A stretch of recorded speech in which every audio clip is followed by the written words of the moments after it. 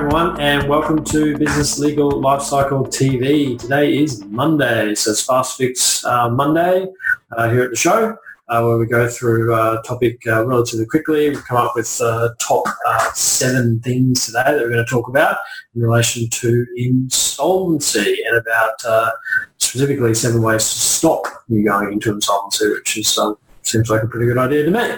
All right, Jeremy, say hello to everyone, please. And do you want to kick off with the first way that we've come up with to stop insolvency? Thanks, Craig. Yeah, and the first one is to get on and have a written budget. So actually having a written budget and actually understanding where your money is coming in and where it's going is really crucial to stop yourself from going insolvent. So the sooner you do that, the better. If you don't like the word budget, some people don't like the word budget, do they, Craig? So spending plan or expenses plan or something, whatever it is, but have an idea about where your money's coming from and where it's going. That's number 1. So let's kick off number 2. Cool. Number 2 is sell, and specifically your balls and chains if you have any. So think about things that you've got that you're spending a lot of money on, particularly if they're under credit, so cars, those sorts of things. Is there anything in there that you can get rid of?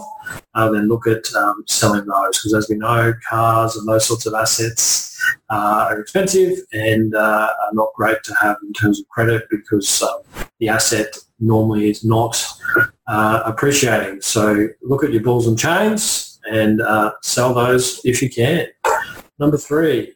Yeah, the third one kind of flows on from that, Craig, and that is to cut up your credit cards. So, yeah, if you've got credit cards, they might seem great because it lets you get stuff and buy stuff on credit, but that's really a Trojan horse for you. Try and say that 3 times really fast. Credit cards, they give you the illusion of actually having the money, whereas if you're not using credit cards, then you're actually spending the cash that you have. So if you've got credit cards, cut them up, and that will help you from spending too much money where you don't have it. Craig, number 4. Excellent. Number 4 is about negotiating or looking at different or lower interest rates. So if you do have credit cards or personal loans or anything like that, whether or not you can negotiate a better rate, look at that, or whether or not you need to go and look for an alternative bank or whatever it might be that you're receiving funds for. You might be looking at despite the fact that you don't have, you want to get rid of your credit cards, there might be low interest or better credit cards that you can transfer balances over to and pay it off over time, which is better than the credit card that you have. So look at all those sorts of things, negotiate and look around for better interest rates. The 5th one, please, Jeremy. The 5th one might seem obvious, but it's to increase your income. So if you are struggling financially, then you need to find other ways or to get money in or other sources of income. So have a think about how you can increase your income.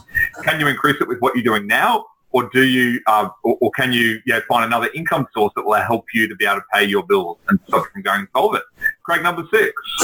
Number 6 is about avoiding consolidation. So you might be looking at debt consolidation type firms that are out there, or where you're getting money from someone else and consolidating those debts. Normally the interest rates are quite high with those things, and it sort of stretches it out over a longer period of time. You end up paying more. So if you can avoid debt consolidation and the lower level lenders, that's a good way of, you might be able to avoid it long term as well, which is obviously important when you're looking at this sort of stuff.